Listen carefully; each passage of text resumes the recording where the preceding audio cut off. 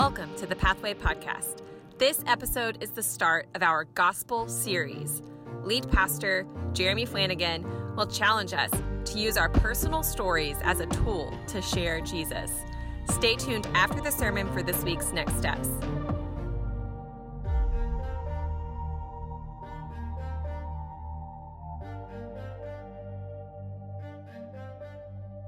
We got to kind of take our step one of this summer's plan to go out and to try and just be a little bit more involved in our community. And while this series is called The Gospel, we didn't really share the gospel yesterday, but in the way I look at it is, as taking a step to maybe do something we're not normally doing or to get out of our comfort zone just a little bit.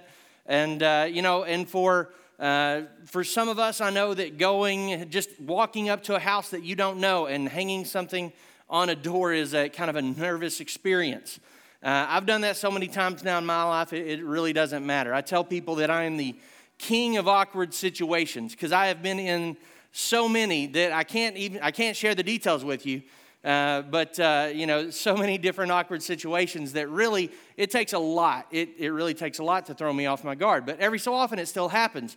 But yesterday, as we go through this series about sharing the gospel, I don't expect any of us, after any sermon that I preach, after a whole series of sermons or anything else, that we're just going to be able to just step out these doors and start having conversations with people we've never met and start just sharing the gospel just fluidly and easily without any hiccups and no anxiety whatsoever. That's just not the way it works. The way it works is taking a step and then another and then another and then another until we continue to get better at it.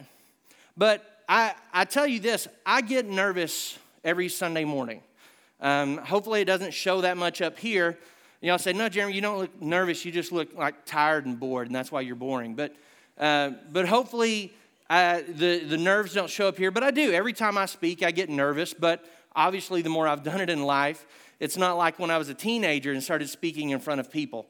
And by the beginning of the sermon, I would be wearing clothes, and by the end of it, I'd be wearing what looks like swimwear because I would have just sweated through the whole thing and everything. And so I wore jackets back then, not just because that's what you wore in church, but because dark blue jackets don't show when they're dripping wet.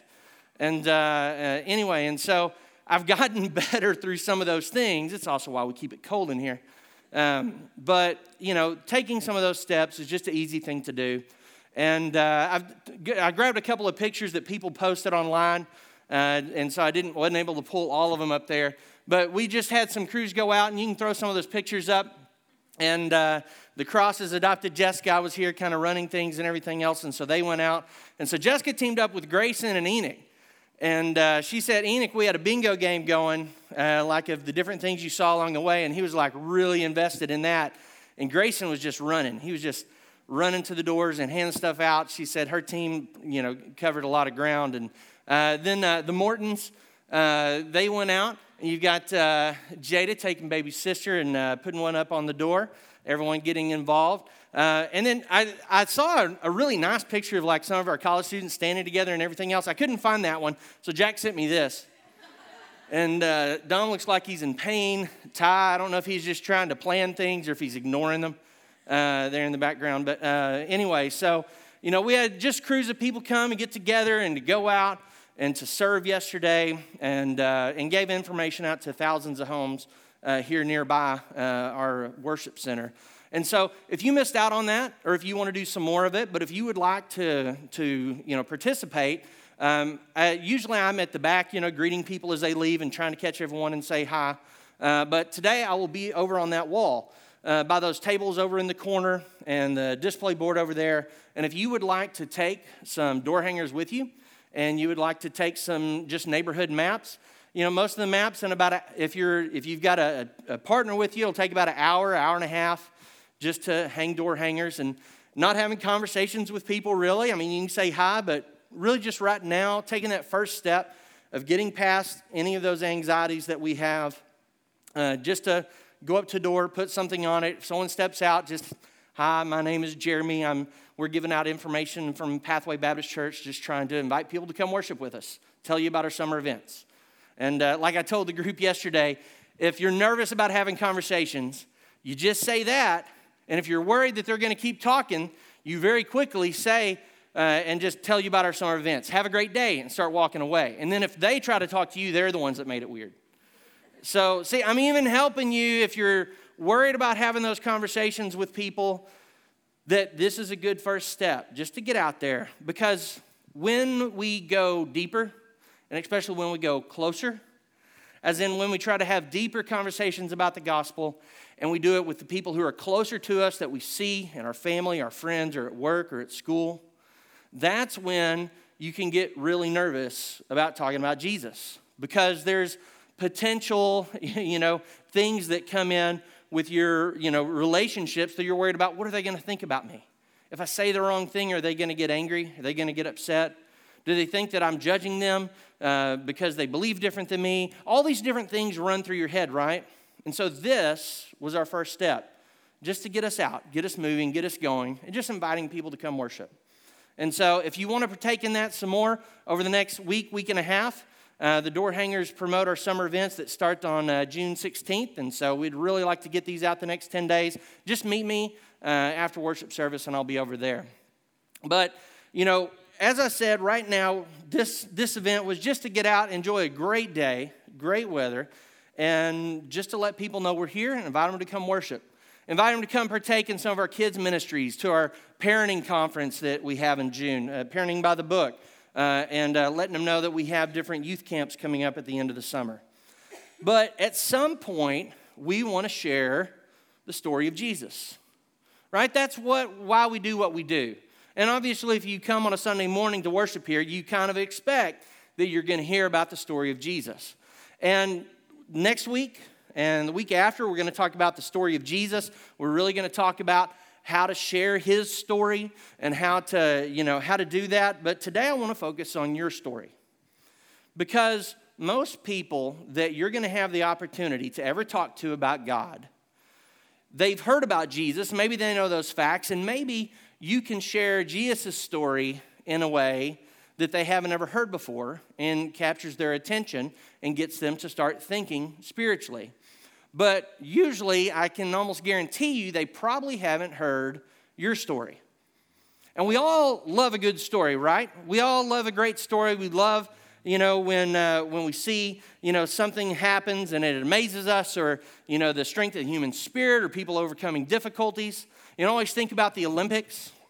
Every 4 years you have the Summer Olympics, and every 2 years in between that you have the winter. And so every 2 years you've got these stories, and you watch these sports, and you'll sit down and you'll watch sports you never generally watch.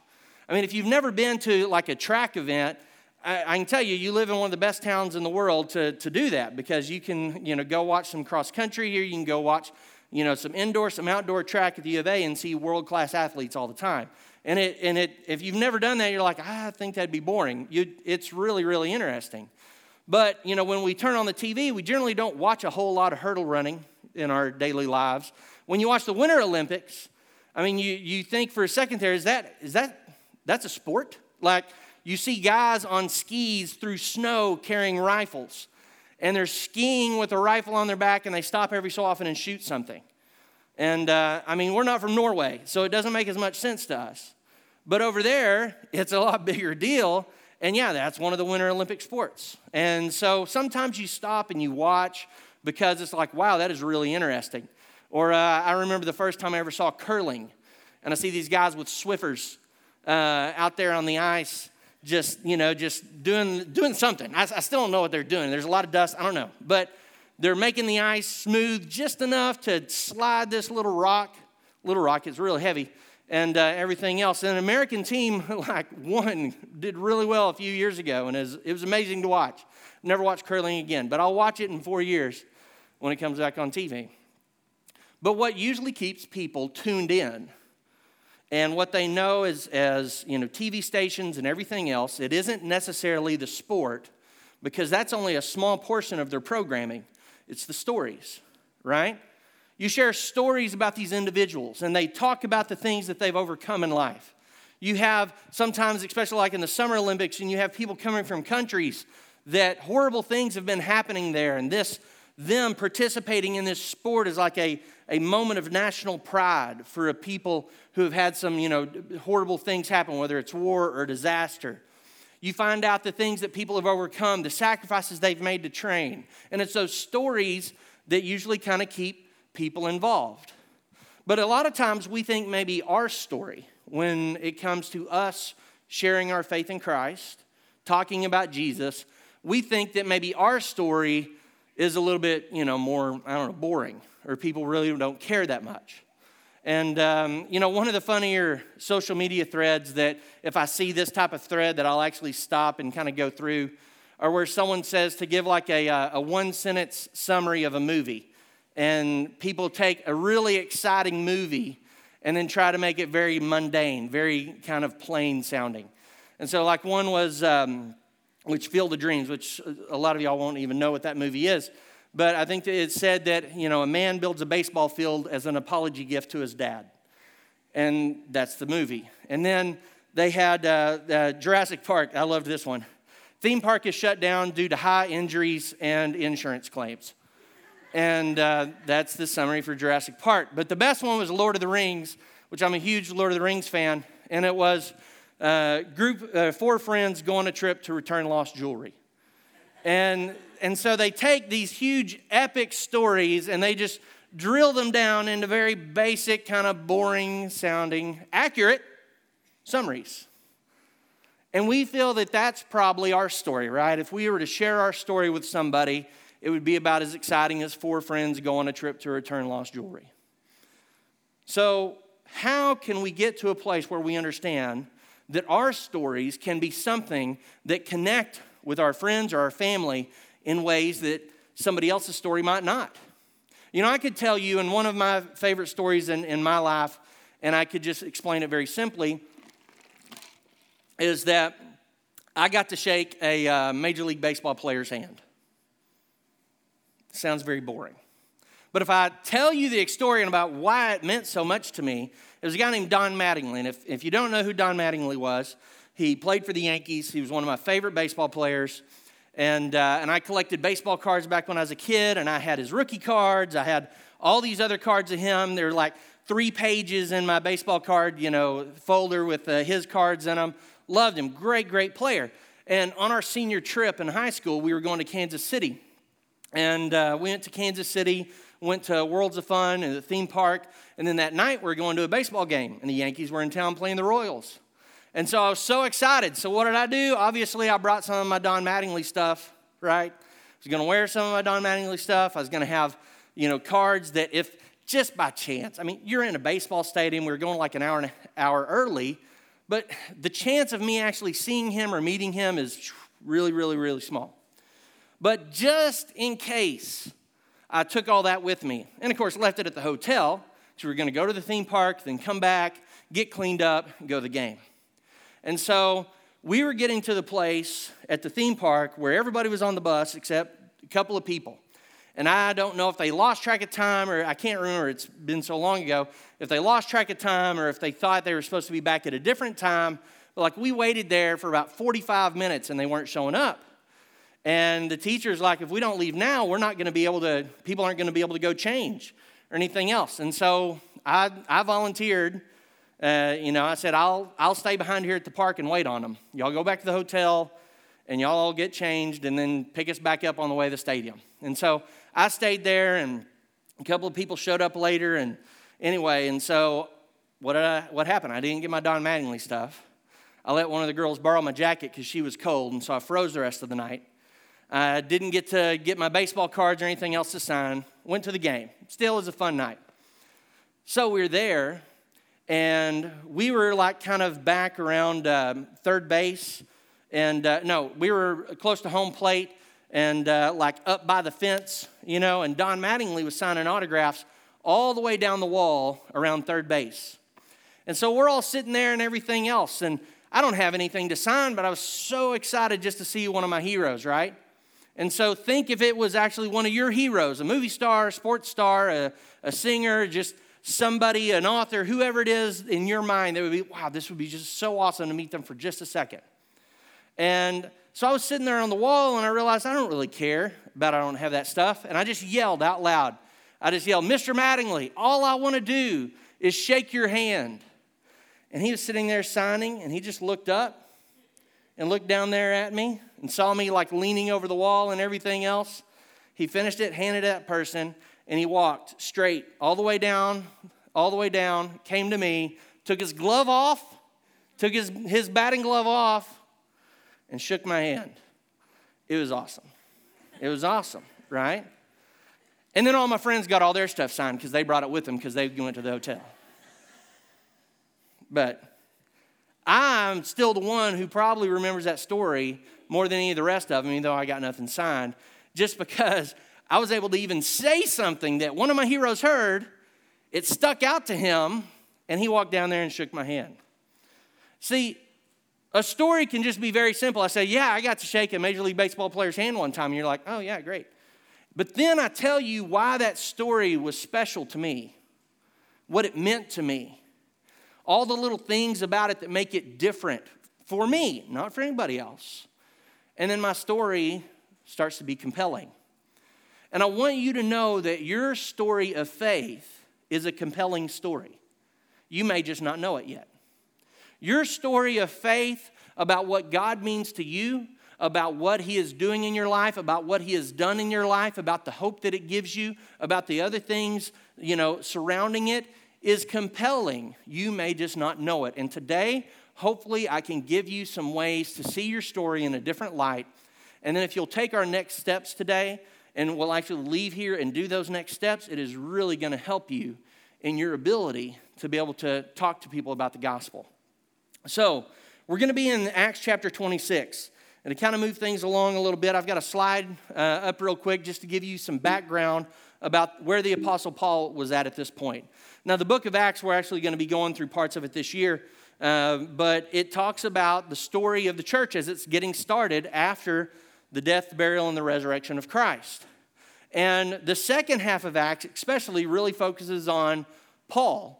And really, it talks about his missionary journeys. I mean, the first half a little bit too as well, but about Paul's conversion, about his missionary journeys. Most of the letters in the New Testament to the Colossians, Ephesians, Galatians, Philippians, all those were written by Paul. And then at the end of the book, the last few chapters from about 21 through about 8. There may be another chapter in there. But, the last 10 or so chapters are talking about Paul being in court. And so again, if I told you that the last 10 chapters of the book of Acts are, the story of Paul and his various court proceedings across different jurisdictions, kind of boring. But if you actually look and see what's happening, it was a big, big story. So Paul, after his missionary journeys, he came to Jerusalem, and he came to worship at the temple. And he was going to talk about Jesus too and share what Jesus did, but he was also doing the normal temple worship for a Jew. And so when he did that and when he started talking about Jesus, they got enraged. They were already enraged because of what he had been preaching and pushing the gospel throughout cities all over the Middle East. And so they were already enraged about that. And they got to the point now that when he was there at the temple, they were about to try and kill him. And so the Roman officer who is kind of in charge of that area heard all the commotion. It was like that. He said the whole city is in an uproar. And he took his soldiers, went up there to the temple, and got Paul out of there. Said at one point they actually had to carry him out like on their shoulders because people wanted to kill him so bad. And so they got Paul out of there.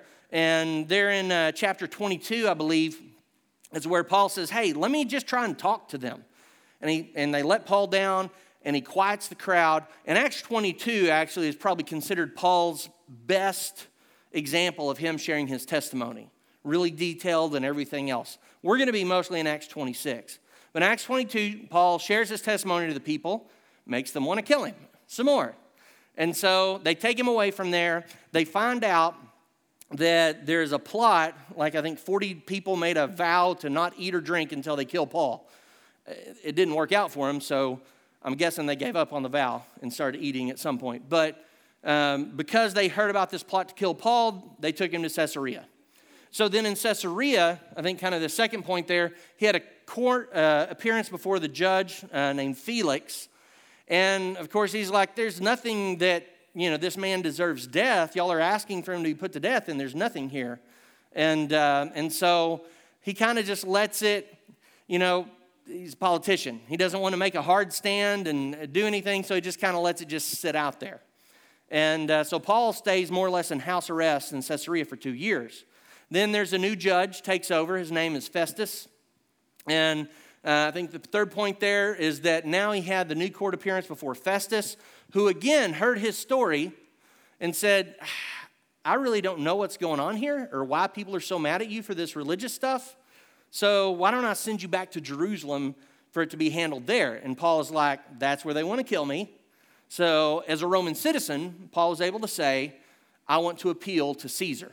I mean, that's pretty high praise to be able to say, in their society, you could say, I want to appeal to Caesar. It's not like he would go sit necessarily in front of Caesar, but you get taken to the Roman courts, right? So they took him from Jerusalem to Caesarea, and then now he's saying, no, I'm not going back to the place that want to kill me. I appeal. I want to go to Caesar. So more or less, local court, state court, Supreme Court. And so that's what's happening through all of these. And through it all, Paul is getting to share his story. And so after he said, I want to go to Caesar, don't send me back to Jerusalem, and Festus, his hands are tied at that point.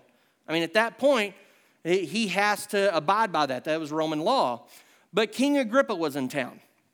King Agrippa, who is the king over this area, kind of a governor-type person under the Romans, he knew their society a lot better. He knew their religion. And so Festus said, I've got to send Paul to Rome. He has that right as a Roman citizen. But I don't even know what to write down. I don't even know what to put on paper as the reason that he's going to court. And so can you hear this case, and can you help me write out the legal description about why we're sending him to Rome? So that's Acts 26. So 2+ years have gone by with Paul tied up in the courts, but having house arrest freedom to have visitors, to be able to share the gospel, and be able to really make an impact even while he's in prison.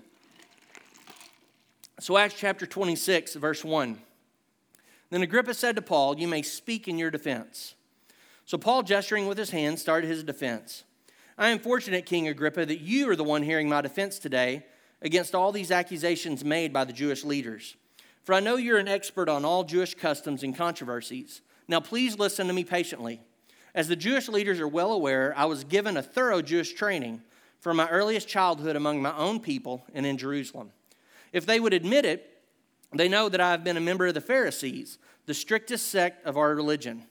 Now I'm on trial because of my hope in the fulfillment of God's promise made to our ancestors.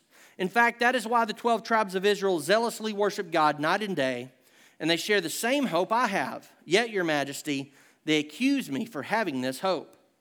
Why does it seem incredible to any of you that God can raise from the dead? Now, so far, this isn't really, I wouldn't call it Paul sharing his story of faith as much. It's really, this is like, how do you kind of win in a debate or start your legal defense? Because what Paul does is he says, what these people are accusing me of, they actually agree with, just not on the little details. Because I believe God can raise people from the dead. They believe, as Pharisees, that God can raise people from the dead. We were all looking for the Messiah. I just believe he showed up. They don't. And so Paul right then just pokes holes in their legal case. And then also, starts dividing his detractors. Because the Jews had a group called the Pharisees and they had a group called the Sadducees. And if you actually read a few chapters earlier, the Sadducees don't believe in resurrection of the dead. The Pharisees do. And so Paul used that fact to divide his enemies. And so Paul is kind of setting up his defense and doing all of that here. And then here in chapter 9, he starts getting into his story. And what I want you to hear in his story as we go through this is Paul talks about who he was before. Then he talks about how he came to faith in Christ. And then he finishes his story with what happened after. And he starts in verse 9. Who I was before. I used to believe that I ought to do everything I could to oppose the very name of Jesus the Nazarene. Indeed, I did just that in Jerusalem. Authorized by the leading priest, I caused many believers there to be sent to prison, and I cast my vote against them when they were condemned to death. Many times I had them punished in the synagogues to get them to curse Jesus. I was so violently opposed to them that I even chased them down in foreign cities. This is who I was. But in verse 12, one day I was on such a mission to Damascus, armed with the authority and commission of the leading priests. And about noon, your majesty, as I was on the road, a light from heaven, brighter than the sun, shone down on me and my companions. We all fell down, and I heard a voice saying to me in Aramaic, Saul, Saul, why are you persecuting me? It is useless for you to fight against my will. Who are you, Lord? I asked. And the Lord replied, I am Jesus, the one you are persecuting. Now get to your feet, for I have appeared to you to appoint you as my servant and witness. Tell people that you have seen me, and tell them that I will show what I will show you in the future. And I will rescue you from both your own people and the Gentiles. Yes, I'm sending you to the Gentiles to open their eyes so that they may turn from darkness to light and from the power of Satan to God. Then they will receive forgiveness for their sins and be given place among God's people who are set apart by faith in me. So, here he has shared who I was before. And then Paul shares his story of faith, albeit probably a little more spectacular than ours, with Jesus showing up as a bright light and blinding you and then speaking audibly to you. And the rest of the people see the light and they hear this voice and this rumbling, but don't understand it. And so his story, granted, it starts off pretty exciting. But it's all the other parts of his story really that step out the most and put themselves up front that make us listen. Who he was and then what happened. And so I've got a graphic and if you go on the sermon blog today, I've already put some links on the sermon blog down there at the bottom below the next steps. And there are multiple articles that can help you, see how to write out your story.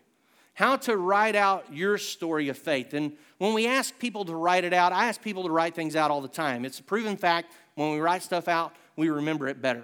When we write it out or type it out, I'm a typer, not a writer as much, but when we actually have to put it into words to share it with other people, it makes us form our thoughts in a more cohesive way. It makes us look into how we're describing things and to fill in the plot holes and the gaps. And so if you go online, you go to our sermon blog this week, and you can read through some of those articles that help you step through it. They're all kind of similar, but they'll have different points and different things like that. First of all, that our story is God's story, right? It's not about promoting us. It's not about lifting us up. It's about how can I use my experiences to talk about God? How can I use about what's happened to me, not to get them to think I'm some great person, but to get them to understand how great God is. And so Paul's story, his life before, his faith, and then his life after. That is a very simple formula to be able to start with your story. And so he shared who he was before, that, hey, I grew up and I knew religion. I knew the Jewish religion. I was a Pharisee, and I believed, just like you, that this Jesus guy and all that was nonsense. But I believed it so much that I dedicated my life's work to stopping it. And y'all know this because y'all gave me letters of authority to actually go out to these different cities and to persecute and arrest, even to some of their death, Christians who were following this Jesus the Nazarene. So that's my story before. I used to agree with you that this Jesus the Nazarene was no one that anyone should hear about. But Jesus, he reached me. And the way that he reached Paul is magnificent, but so is the way he reached you. Doesn't matter if you think it's boring or you think it's small or you think it's very bland. It doesn't matter. I can tell you my story of faith, and actually that's what I'm going to do at the end today. But I can give you my one-line summary. Boy grows up in Christian home, in church his whole life, and believes in Jesus. That's my one-sentence summary. And that can sound pretty boring. But I'm going to share with you why it still meant so much to me, because I've shared my story with a lot of other people because it's what I have. And my story is the most powerful story I can share that then points to Jesus and then share his story, which is the most powerful any of us can share, right? So my story is the best tool I have to get to sharing Jesus' story. And so is yours. It's the best one that you have. You can share stories of other people's faith and everything else, but yours is amazing. And so Paul shared his, and he shared what happened to him. And now that he was going to go and share the gospel, not just with the Jews, but the Gentiles. And then here's what happens after accepting. Verse 19.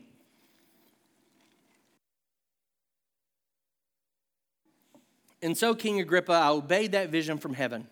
I preached first to those in Damascus, then in Jerusalem and throughout all Judea, and also to the Gentiles that all must repent of their sins and turn to God, and prove they have changed by the good things they do.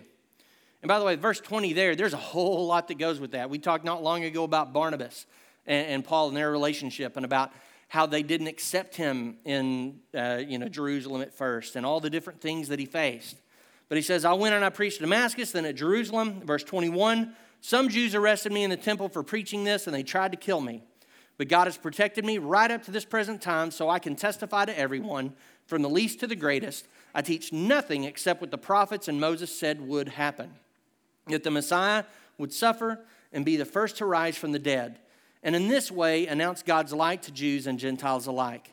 Suddenly Festus shouted, Paul, you are insane. Too much study has made you crazy. But Paul replied, I am not insane, most excellent Festus. What I am saying is the sober truth. And King Agrippa knows about these things. So Festus, you're the new guy here on the block. You may not understand all of this. Is actually very basic stuff in the Jewish religion. Messiah's resurrection and all of that. But King Agrippa, he knows. And I speak boldly, for I am sure these events are all familiar to him. For they were not done in a corner. As in, Jesus' life, his ministry, and then his crucifixion was not a private thing. Verse 27, King Agrippa, do you believe the prophets? I know you do. And Agrippa interrupted him. Do you think you can persuade me to become a Christian so quickly? And Paul's kind of last statement here to him, he said, whether quickly or not, I pray to God that both you and everyone here in this audience might become the same as I am, except for these chains. So whether you believe me or not, that's my prayer, and that's why I'm sharing. Yes, I came here to defend myself in court, but I'm sharing my story to point to the story of Jesus, because my hope is that you, Agrippa, everyone else in this court, and of course everyone in the world, Paul's hope was that everyone would be just as he was, minus, the whole being arrested and in prison fact. And so that was Paul's story. I love how as he's sharing it that one person thinks he's insane, and then Agrippa, who actually knows that what Paul is saying is, no, this is what other Jews believe. They just don't believe it's Jesus. And he pushes Agrippa. And he calls him out, Agrippa, don't you agree with all this? I know you trust the prophets. We get scared, and we'll talk about this in coming weeks, about how to actually share our faith and calling for people to tell us whether they believe or not. Ultimately, it's a place where we need to get to where we give people a point of decision. And Agrippa stopped him before he really got too far into that. But Paul shared who he was before, how he came to faith in Christ, and then now what had happened in his life after. And so as you see that graphic back up there, just think about your story. Just think about your story and what that would look like. To start talking about what was my life before? Why did I come to faith in Christ? What influenced me? Are you like me and you grew up hearing the stories of God out of the Bible, and you grew up in a home where he was taught about? Did you grow up and you didn't hear any of that? Maybe it was later in life that you started kind of finding that out on your own. Maybe there's somebody that was important to you, whether you grew up in a church family or whether you grew up outside of that. Maybe there's someone who's important to you that really stuck out. Maybe you said, that's the kind of person I want to be, the kind of faith and peace I want to have, and so I'm going to find out what they believe. Or maybe they influenced you in other ways of life and then eventually got to the place where you talked about spiritual things. What did you struggle with believing? What was the thing that was the hardest thing for you to let go of a doubt or a concern or part of the Scripture? Because Paul, remember, said, I grew up and in my adult years, and I agreed like everyone else that this Jesus of Nazareth was somebody I wanted no one to hear about. And that was the hardest thing for Paul to get over. Jesus stepped in and provided a very clear way for Paul for him to do that. So what were the things that you struggled with? What were the things you got past? And then after trusting in Christ, how did your life change? Maybe you say, well, it didn't change that much because I was kind of in a Christian environment to begin with. But how has it changed, and now what do you struggle with?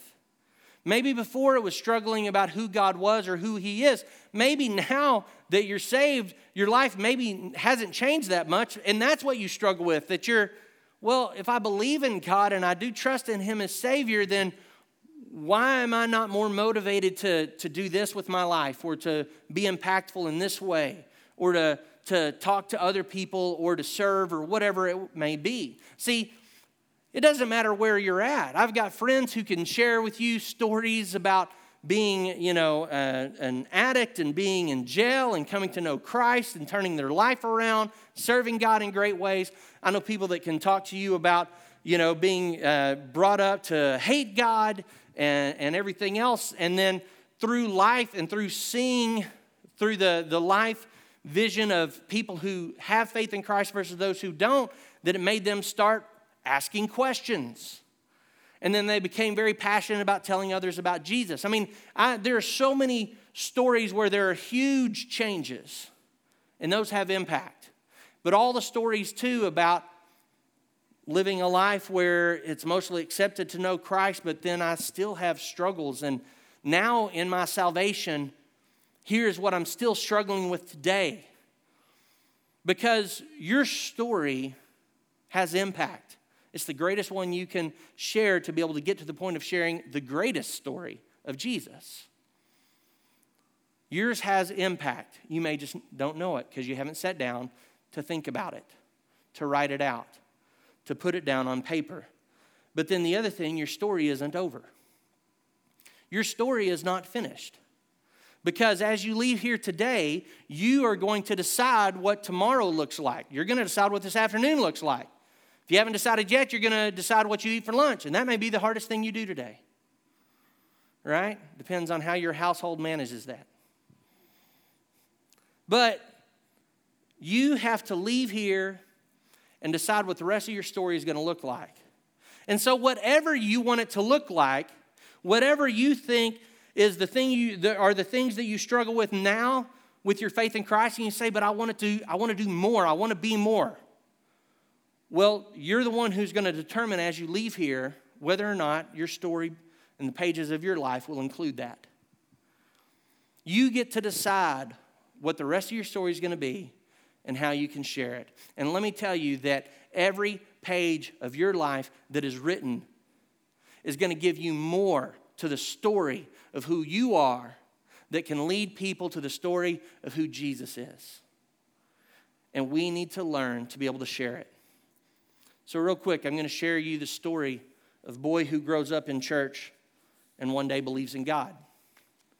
So I was a young kid, grew up in a home with a mom and dad, went to church 3 times a week. We were, it was the more traditional type schedule, Sunday morning, Sunday night, Wednesday night. We were there for all of them. Every youth rally once a month, every revival meeting that we had, every vacation Bible school. And back in those days, in the hot July heat, you still had to wear jeans to Bible school, even though you did stuff outside. It was horrible. See, I suffered. My story has dark moments. And I grew up in that place with a loving family who talked about God. And then as a young elementary age kid who I questioned a lot of things, and I knew the story very well. And so I actually was missing church one night. Me and my mom were home. I was sick. Sitting there in my pajamas, and I was watching a show on TV, and it had something about war. And it was either a show or a commercial, whatever it was on TV, it was talking about war. And I'd already been asking questions about God and heaven and the realities of those. And I went in there to my mom, and if you want to talk about the scary part of the story, hear my mom's perspective. And as a parent, you know this. When your elementary age child comes in and says, Mom, what does it really take to go to heaven? Because that's when her anxiety level just shoots through the roof. How do I need to answer these the right way. And she talked to me, and I already knew, right? I just verbalized that it's faith in Christ, and, when we die, that our choice about whether or not to just rely on Jesus is what determines whether we spend eternity with him in heaven or whether we spend eternity away from him in hell. And so I knew all of those things, but just being able to start putting the pieces together one by one, asking her, and then right then I made the choice. I'm going to rely on Jesus. I accepted Jesus as my Savior. I trusted in his story, and that became my story. And then my dad and my sister got home and threw clothes on me real quick and called the preacher and said, hey, we want to come talk to you. Because, young kid, they just wanted to talk. And they wanted somebody else to ask me those questions too. And I say this, at that young elementary age, I turned my life around. One time I'd taken an extra milk at school because you got, kids every day got to take the milk to the classrooms. We did that back when we were kids. I grew up on a dairy. We were big milk people. And so, so I took an extra one day and didn't tell anybody. I quit doing that. So I made some big changes. But as I went later in life, then I started questioning, I was so young when I believed in God. Is this all true? And through my teenage years and everything, I started investigating other religions. And I really wanted to look at every other religion. Because I was like, well, if I grew up in a family of Hindus, would I be Hindu? If I grew up in a family of Muslims, would I be Muslim? And so I started researching all of those. And I researched all of them and came not just to the spiritual point of accepting Jesus as Savior, but now understanding all of these different points of view of faith and saying, yes, this is the one that I truly think with my heart and with my head that this is true. And it was later in my teens, or I was a young teenager, but that later that I knew God was calling me to do ministry with my life. And then I can go into story after story after story of my struggles, of my failures, of my problems, of my successes, of how the fact that my faith in God, even though if you look at my life and you say, well, Jeremy, you've had a fairly, straight path that you've walked down for the most part. Y'all don't know the side jogs as much. You've had a fairly straight path that you've walked down and everything else. But I can share with you about how if it wasn't my faith in God and knowing it's so many decision points along the way that I have to choose to either be his or to be my own, that is what has helped me walk down my path. And that's what I want for my son, and that's what I want for everybody that I talk to about Jesus, and that's my story. Your story, if you will take the time today, this week, to start thinking about how your story carries weight and how it can help someone else, your story will be the most powerful tool you have to share the greatest story, which is of Jesus. Thank you for listening. We encourage you to take some next steps this week. 1, your story is powerful, but only if it is heard. If you have put your trust in Jesus as Savior, write down the story of why you put your faith in him. That will prepare you to share your story with others. 2, your story isn't over yet. If you could write the rest of the chapters of your life, what would they say? Pray for God to help you make those chapters become reality. For more information about small groups, Pathway Kids, or anything Pathway related, contact us at pathwaybaptist.com/connect.